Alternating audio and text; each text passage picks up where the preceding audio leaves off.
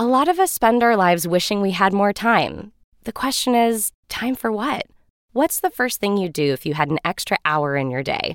Maybe you'd see a movie by yourself, take a rejuvenating nap, curl up with a good book, catch up with an old friend, or maybe you'd just enjoy doing nothing for once. The best way to squeeze that special thing into your schedule is to know what's important to you so that you can make it a priority, and therapy can help you figure that out. A therapist can guide you through the process of defining your values and understanding your priorities so you know what things you can spend your time on that really fulfill you. Otherwise, you'll always be wishing for more time. BetterHelp offers convenient, affordable online therapy that comes to you. Start the process in minutes and switch therapists anytime. Learn how to make time for what makes you happy with BetterHelp. Visit BetterHelp.com/darkhistory today to get 10% off your first month. That's BetterHelp, HELP.com/darkhistory.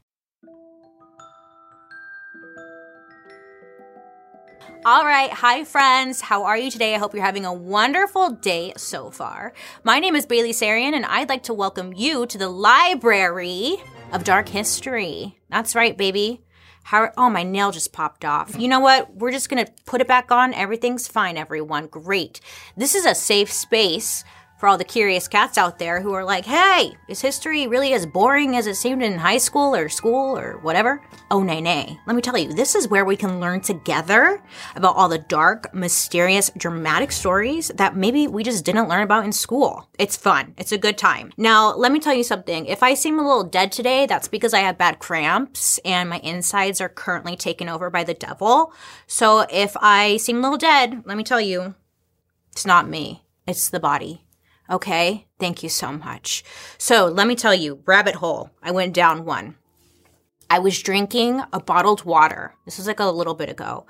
Okay, and normally I don't drink bottled water. I have my little canteen, whatever that I use, but I forgot it.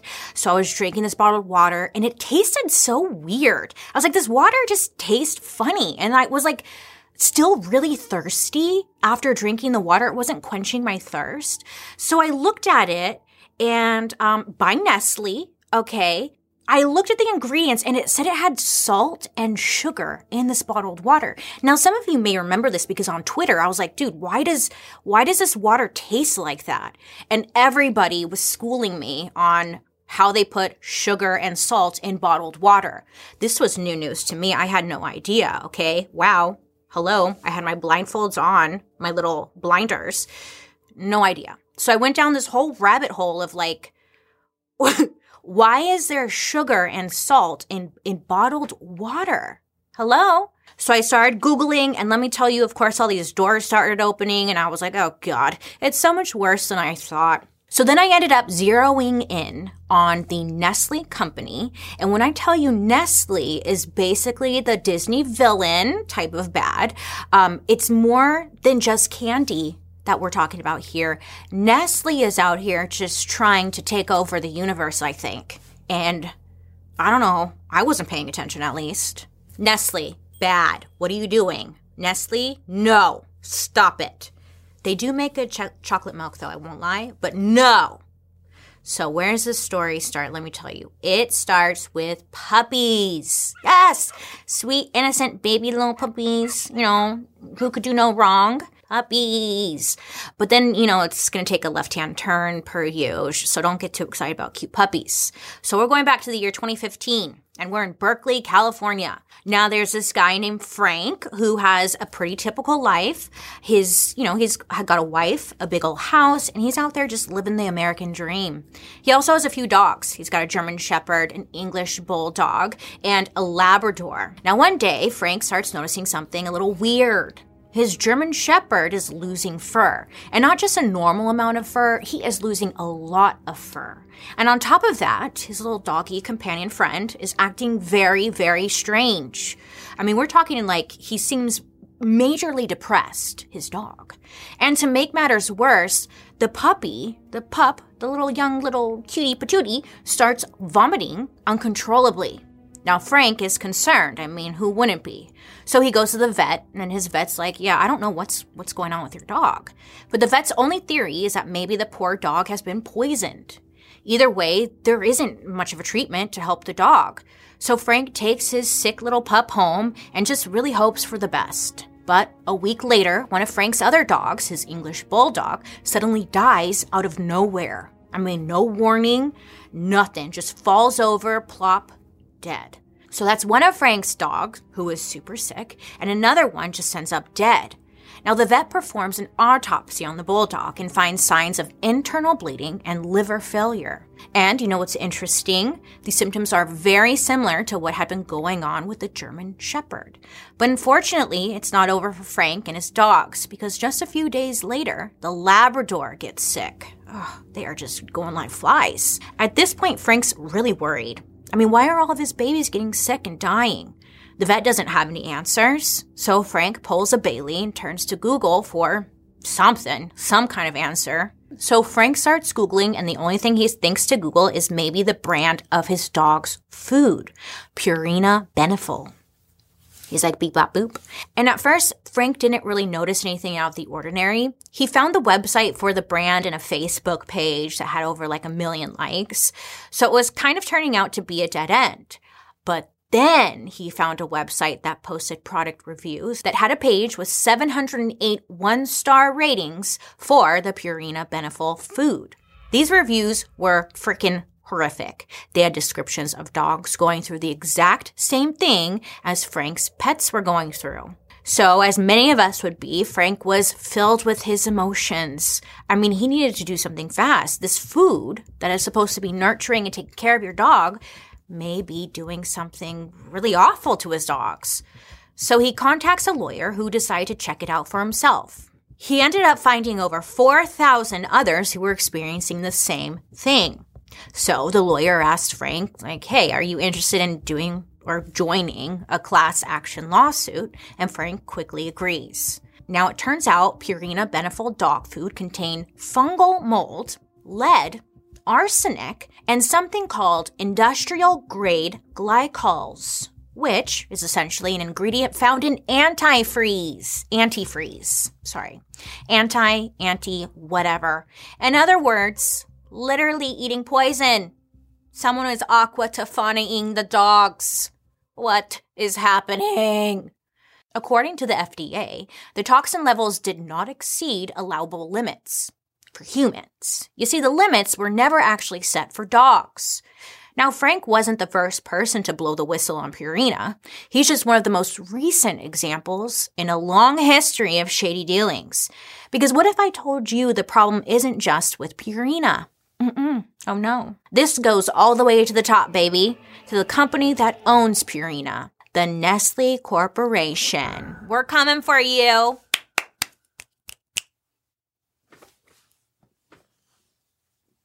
Get 'em. Get 'em, Joan. We're coming for you, Nestle, and your goddamn good freaking chocolate milk. Poisoning our dogs. How could you? We trusted you. Now, when I tell you Nestle's past is dark, I mean, that's putting it very lightly. Scandals like Frank's story have been happening under Nestle's watch for decades. Like, let's put them up there with DuPont. Remember DuPont? We're looking at you, piece of shits. But I'm getting ahead of myself. So let's start at the beginning. Let's go back to the beginning. I know, you're sick of it, but whatever. Let me get my book. Joan, we're going to turn to the chapter about Nestle and their little shenanigans that are killing us, per usual. What's new? I don't know why they're trying to kill us. We're their customers. Why are they trying to kill us? Who's going to buy your shit when we're all dead? Think about it. Exactly. Okay, anyways. Oh my god, look. I turned to the page where it's like someone's dead. So, okay. Anyway. Carry on. Tip-top. Carry on. Okay. There you go. Nestle was started by a German pharmacist named Henry Nestle. Now, this man was born in 1814. There's really not much known about Henry's early life, but it was said that he was a salesman/scientist that was constantly chasing the next big thing. At different points in his life, he sold oils, cement, mustard, mineral water, but nothing really seemed to catch on for him. He was just kind of dabbling around. But then one day in 1866, Henry's reading the news when he sees that reports of infant mortality are at an all-time high. Many women at the time couldn't breastfeed, so some kind of substitute to breast milk could potentially save a lot of babies' lives. So he started reading reports about breast milk. And he began conducting experiments with milk, bread, and sugar. I'm sure that's why he went to it, to help the babies, not because titties. Then, in 1867, Henry hit the jackpot by creating something called farine lactee. Sounds exciting, right? I know. Well, it's just flour milk. So, okay, what's so special about that, Bailey? Well, this flour milk was one of the very first recipes anybody had ever made for baby formula. Okay, right? Yeah, that's good. He started selling it almost immediately after he invented it, advertising his product as something that could be given to babies who couldn't be breastfed. And it worked. I mean, this was finally Henry Nestle's big break, and suddenly his flour milk formula became popular all over Europe. I mean, this is a really great thing, right? Great, we love this for us. Yay! This led to the creation of the entire baby food industry, with Henry as the face of success. Oh, bravo, Henry. And this very same year, 1867, Henry shared his recipe with a Swiss chocolate maker. Oh, yeah. And it turns out if you mixed Henry's condensed milk recipe with chocolate, you got a smooth, sweet, delicious treat. Basically, this is the invention of milk chocolate as we know it. Bravo! We should have just ended it there. So after this, Henry and the chocolate maker decide to go into business together. Baby food and chocolate? Oh, it's like perfect. It's a match made in heaven. And this combination of products made Henry so rich that he decided to go out on top and sells his stake in the company in 1875. So it's around this point that Nestle's history starts to get a little bit more mysterious. Instead of there being an obvious head of the Nestle company, suddenly there's an entire board of directors. By 1905, Nestle had merged with so many other companies that they just became known as the Nestle Group. No one really knows who that was, but the Nestle Group. When World War I broke out in 1914, there was an increased demand in the U.S. for powdered milk for soldiers. So Nestle opened offices in the United States to do just that. And then when the Great Depression happened, Nestle found a way to make cheap coffee. And in World War II, Nestle was able to stay afloat when most other international corporations were suffering because Switzerland was a neutral territory. Basically, every time a major event hit Earth, Nestle found a way to profit and grow from it. And as they grew and became more successful, they swallowed up even more companies. So by the 1970s, the Nestle Group had their hands in everything from more coffee to TV dinners to makeup. By this time, Nestle basically owned everything. And if Nestle had just stopped at owning everything, well, this episode wouldn't exist, okay? So now it's 1974. Nestle had their first real controversy. Oh yeah. Their biggest seller at the time was still baby formula, but their profits were they're evening out. They needed to find a way to start selling more formula. So they decided to market the formula as a necessity. I'm using quotes here. Necessity that was better than breastfeeding. Now, this was a departure from old Henry, who originally pitched formula as something to use if you couldn't breastfeed. It went from an alternative option to really the only option for many women. Nestle even deployed saleswomen dressed up in nurses' uniforms to walk the halls of maternity wards, giving away free samples and other gifts to convince mothers that formula was healthier than breast milk. These quote-unquote nurses were paid on commission, which meant the more formula they sold, the more money they made. So, you think they're going to sit around and do nothing? No. So some of you may be thinking, well, okay, Bailey, what's so bad about that? Well, if you're not happy with the formula, you could just go back to breastfeeding. The problem is, the longer a woman goes without breastfeeding, the harder it becomes for her to lactate. So by the time they figured out Nestle was selling them a load of BS, it was too late. They could no longer make their own milk, and they honestly needed the formula. And that's only if the women even figured out that this was a load of BS. Now, Nestle sees how successful this new marketing campaign has been, and they decide to make it global, worldwide. They expand their marketing into developing countries and start selling baby formula there too. By definition, a developing country is one with limited resources, things like food, money, and water. The last one becomes really important when you're trying to convince people to replace breastfeeding with formula. Why? Well, you mix baby formula with water for it to become something the baby can drink. So convincing people to only use baby formula in a place where clean water is in short supply is not the greatest idea or the greatest plan. So later that year, in 1974, a bombshell expose called The Baby Killer came out. It was all about multiple companies selling baby formula and their questionable practices. Aside from stating what we already know, like how formula requires water, the report said that in developing countries, the water that's available is contaminated. So the water being used to mix the formula was contaminated. But as the report goes on, there's a whole section specifically about Nestle and the fact that they didn't care that there wasn't clean water in developing countries. The instructions in the Nestle Mother Book say, quote, "Wash your hands thoroughly with soap each time you have to prepare a meal for the baby." End quote.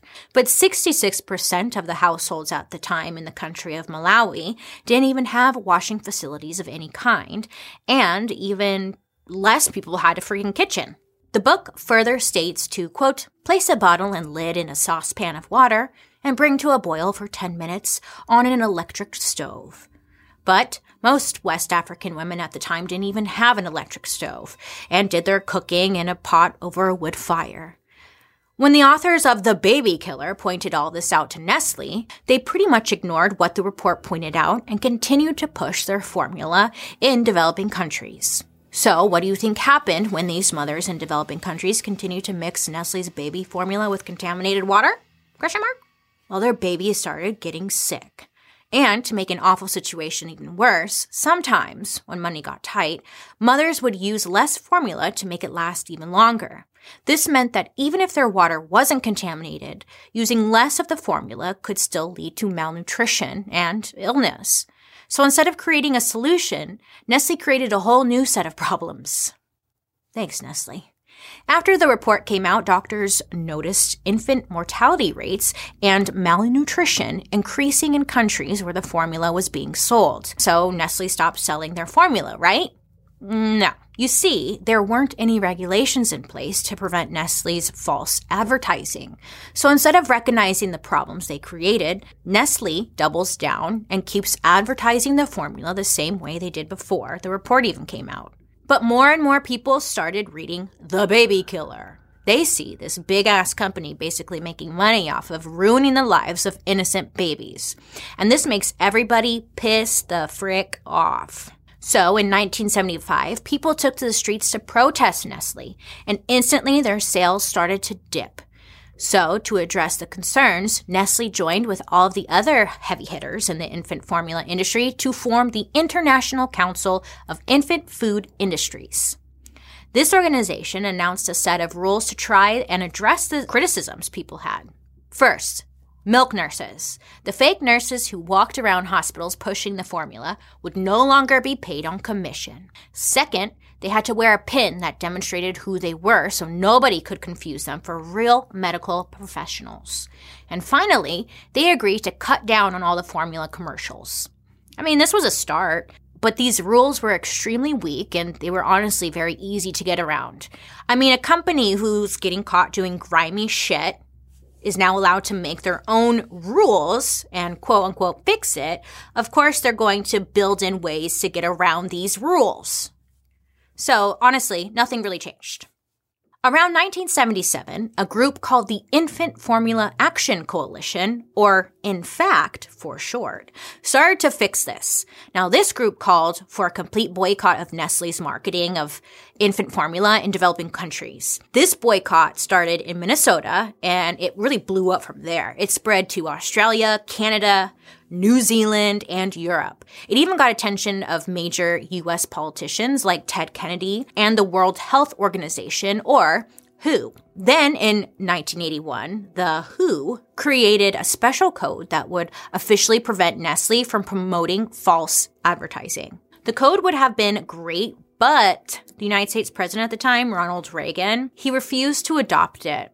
He thought Americans should have the freedom to do whatever they want, including marketing crappy products and feeding them to their babies. He's like, yeah, that's a great idea. Freedom. But the boycott continued and finally started hurting Nestle where it counted. After all the bad press and the loss of revenue, Nestle finally agreed to follow the WHO code. I sound like a damn owl.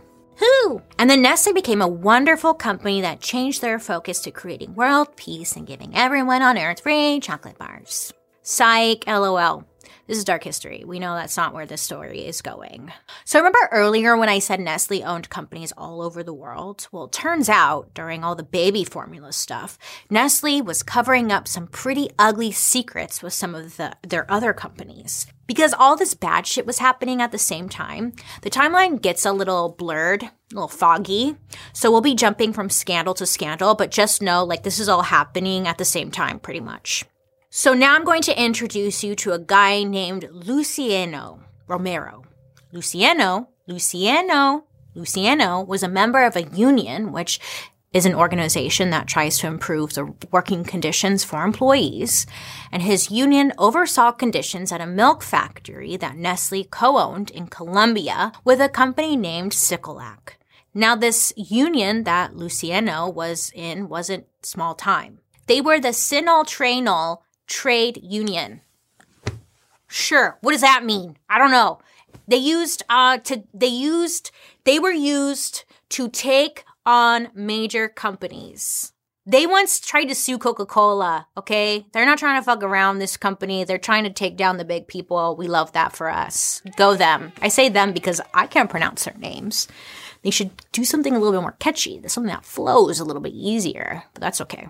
Enough about me. Anyway, the most important thing to know about this factory is that they had close ties with a paramilitary group, which is a kind of private police force with tanks. Great. And this police force does whatever their employer asks. So the union was causing a lot of noise in the factories and starting to get on the nerves of the paramilitary groups. And our guy, Luciano, was leading the charge. I'm laughing because I'm struggling really hard. This wasn't exactly the safest move because these paramilitary groups have a history of assassinating union leaders. This is getting sloppy, okay? Luciano was trying to get the government to support him and the labor laws that existed in Colombia, but quickly became clear that the government was in cahoots with the paramilitary groups. Why? Because money, bitch. Hi, are you new? Money. Colombia's government was known to be very corrupt at this time, and they would look the other way as the unions were constantly attacked by the paramilitary groups. Between 1986 and 2010, there were 10,000 attacks on union members, including nearly 3,000 murders. If we do math here, beep, bop, boop, boop, boop, they killed 30% of the people they attacked. As Luciano pushed on, he quickly realized he was being targeted. He was getting death threats, being followed around. He couldn't live like a normal life anymore, okay?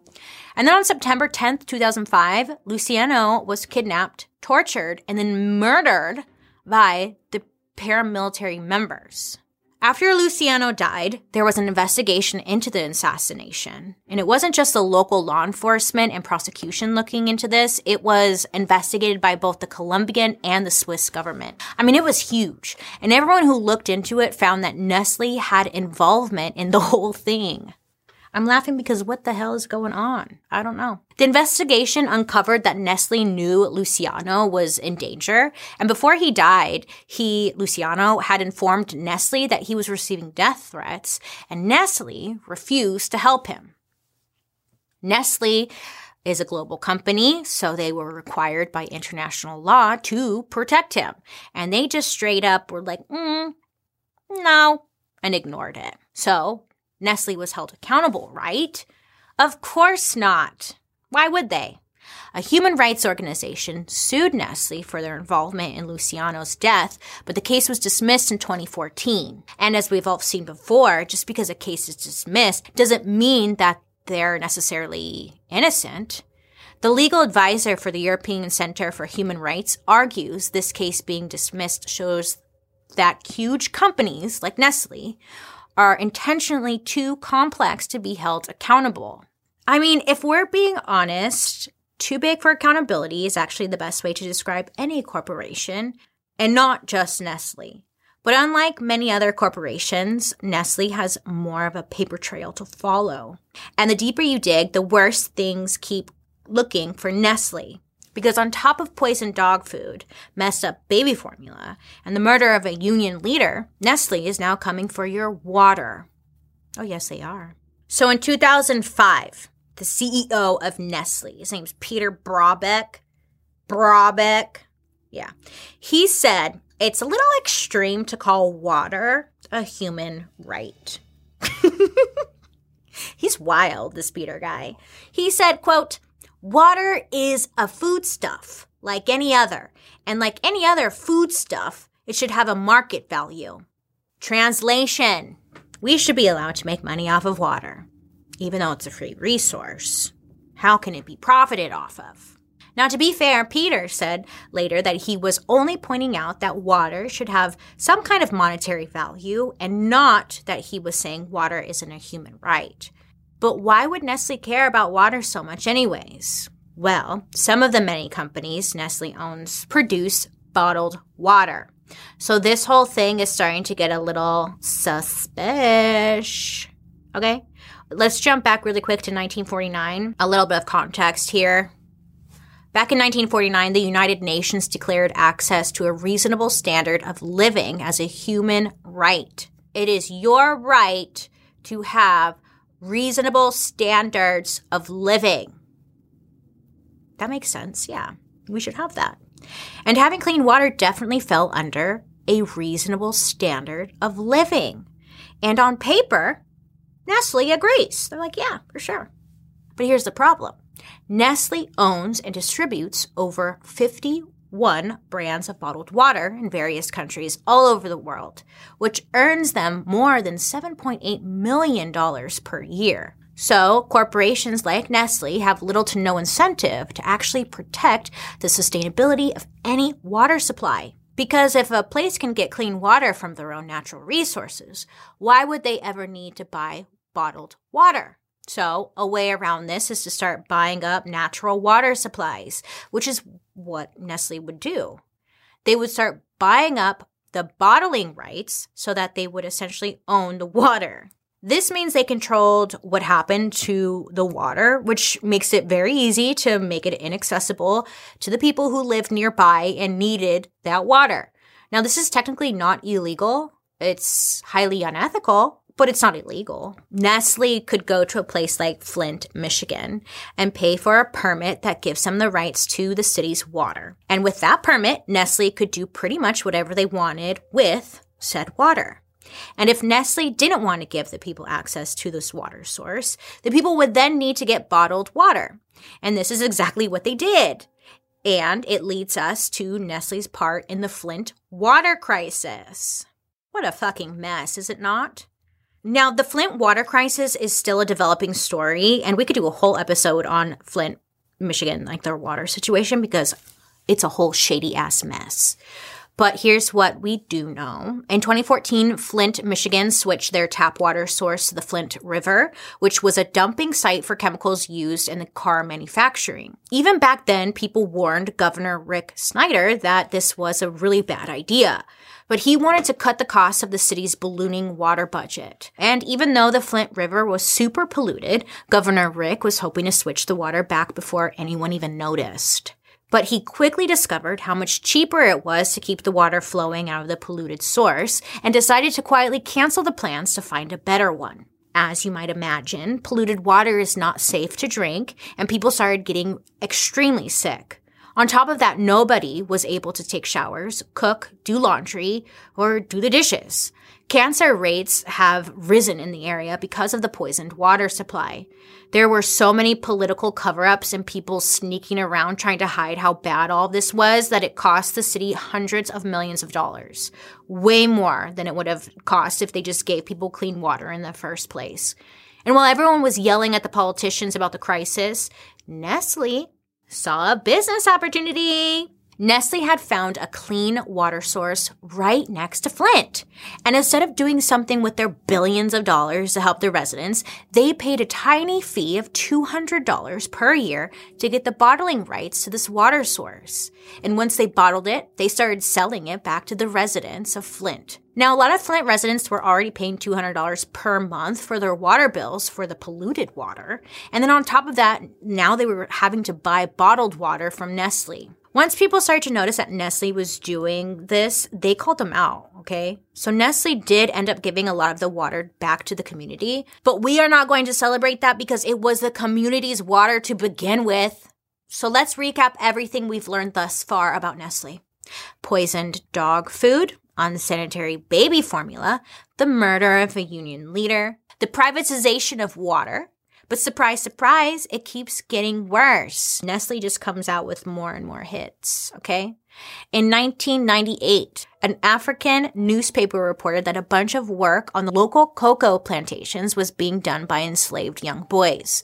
And who owned the plantations? Oh, I'll let you guess here. Nestle. The Nestle cocoa plantation was being run by enslaved children. Some sold for as little as $140. Remember, this isn't 1860 shit. This was 1998.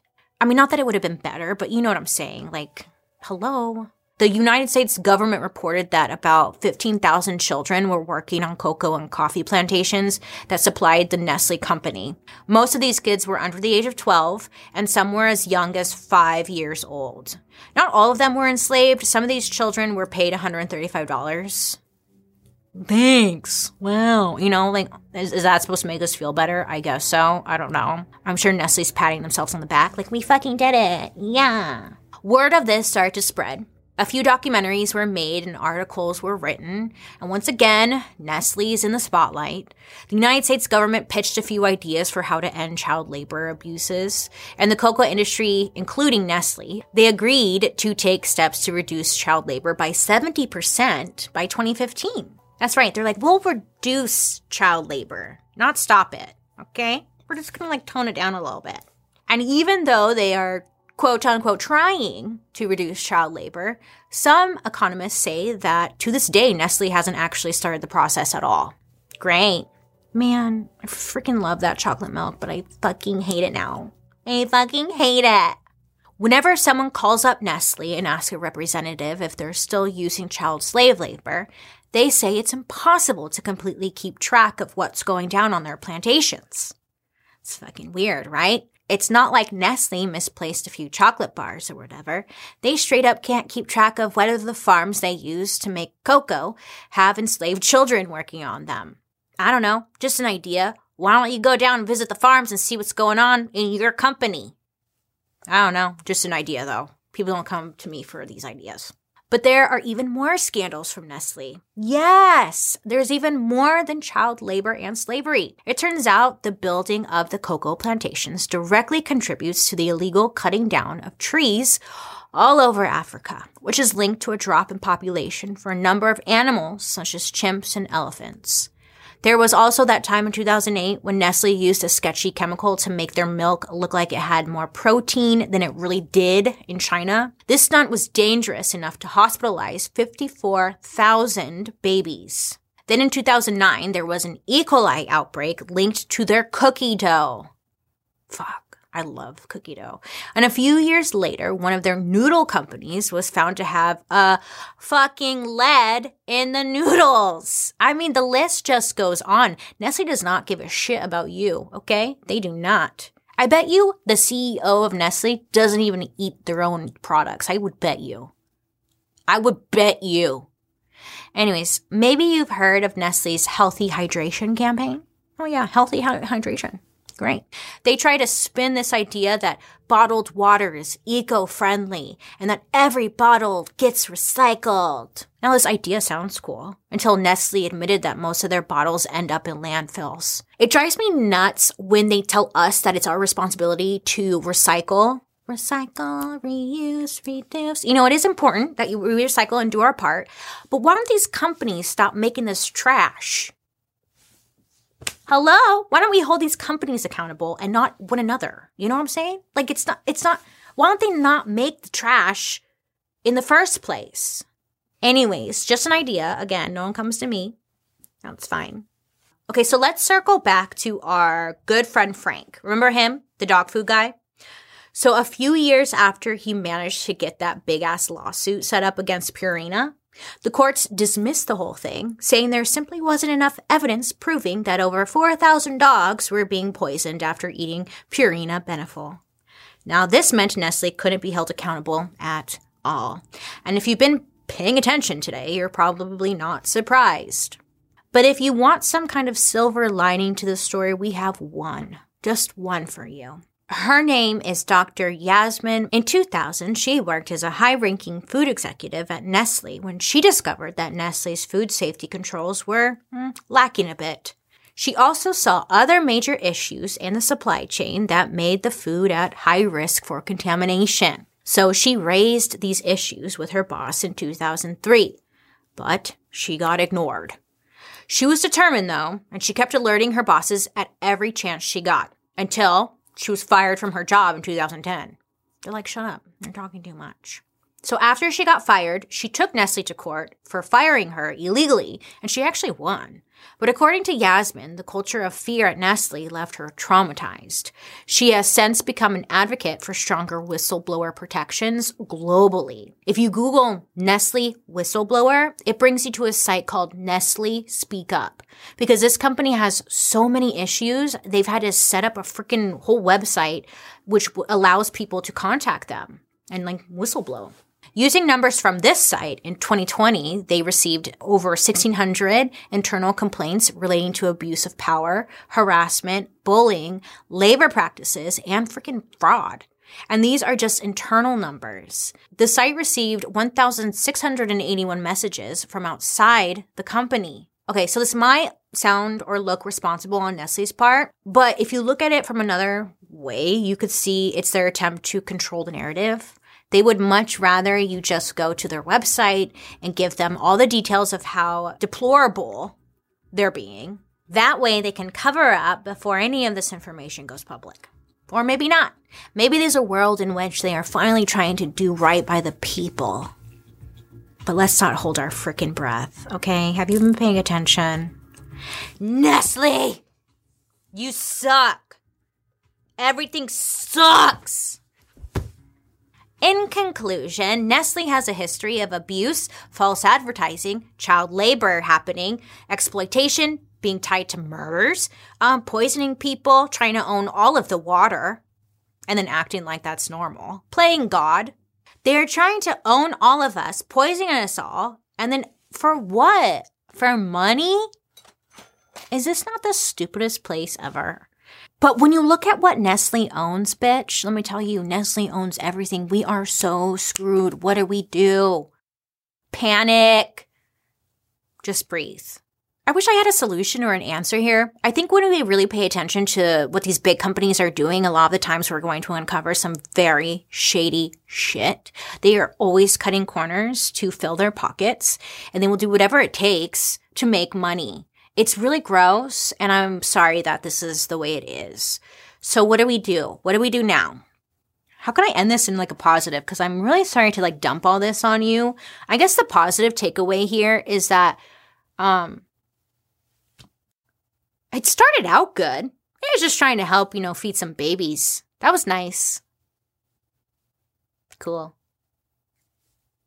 Yeah. So anyways, I'll let you enjoy your Crunch Bar. I'm an Almond Joy kind of girl. Is that Nestle? Let me know down below. I'm really sorry to kind of end it on such a Debbie Downer. I wish I had something like a call to action, here's what we can do. But girl, I'm drawing blanks right now. I'm drawing blanks because it's what can we do? Besides fucking burn it all down. But legally, I don't think I can say that. I'm probably going to be sued. Actually, I'm probably going to get murdered. So if I don't come back, it's probably Nestle that did it. You know what I'm saying? Joan, they're coming for us. Anyways, I hope you have a good day today. You make good choices. And don't forget, Nestle socks. Okay? And let me Let me close my book. This has been a very dark chapter. Thank you so much for learning with me today. Remember, don't be afraid to ask questions. Don't be afraid to be nosy either. Look into these shady-ass companies, okay? I would love to hear your thoughts about this story, so make sure to use the hashtag Dark History on social media so I can follow along. If I disappear, it was probably Nestle. Join me over on my YouTube, where you can watch these episodes on Thursday after the podcast airs, and also you can check out my murder mystery makeup, which drops on Mondays. I hope you have a wonderful rest of your day. You make good choices. And I hope to be talking to you next week. We'll see. Bye. Dark History is an Audio Boom original. This podcast is executive produced by Bailey Sarian, Kim Jacobs, Junia McNeely from 3 Arts, Ed Simpson, and Claire Turner from Wheelhouse DNA. Produced by Lexi Kiven. Research provided by Thomas Messersmith. Writers, Jed Bookout, Michael Oberst, Joy Scavuzzo, Kim Yagid, and me, Bailey Sarian. A big thank you to our historical consultant on today's episode, Professor George Kent. And I'm your host, Bailey Sarian. Fuck these nails. They are all gone. This whole hand is gone. Selling a little or a lot, Shopify helps you do your thing, however you cha-ching. Shopify is the global commerce platform that helps you sell at every stage of your business. From the launch your online shop stage to the first real-life store stage, all the way to did we just hit 1 million orders stage? Shopify's there to help you grow. Whether you're selling scented soap or offering outdoor outfits, Shopify helps you sell everywhere. From their all-in-one e-commerce platform to their in-person POS system, wherever and whatever you're selling, Shopify's got you covered. Shopify helps you turn browsers into buyers with the internet's best converting checkout, 36% better on average compared to other leading commerce platforms. And sell more with less effort thanks to Shopify Magic, your AI-powered all-star. Shopify powers 10% of all e-commerce in the US, and Shopify's the global force behind Allbirds, Rothy's, and Brooklinen, and millions of other entrepreneurs of every size across 175 countries. Plus, Shopify's award-winning help is there to support your success every step of the way. Because businesses that grow, grow with Shopify. Sign up for a $1 per month trial period at shopify.com/audioboom, all lowercase. Go to shopify.com/audioboom now to grow your business no matter what stage you're in. Shopify.com/audioboom. O'Reilly! You need parts? O'Reilly Auto Parts has parts. Need them fast? We've got fast. No matter what you need, we have thousands of professional parts people doing their part to make sure you have it. Product availability. Just one part that makes O'Reilly stand apart. The professional parts people. O'Reilly Auto Parts.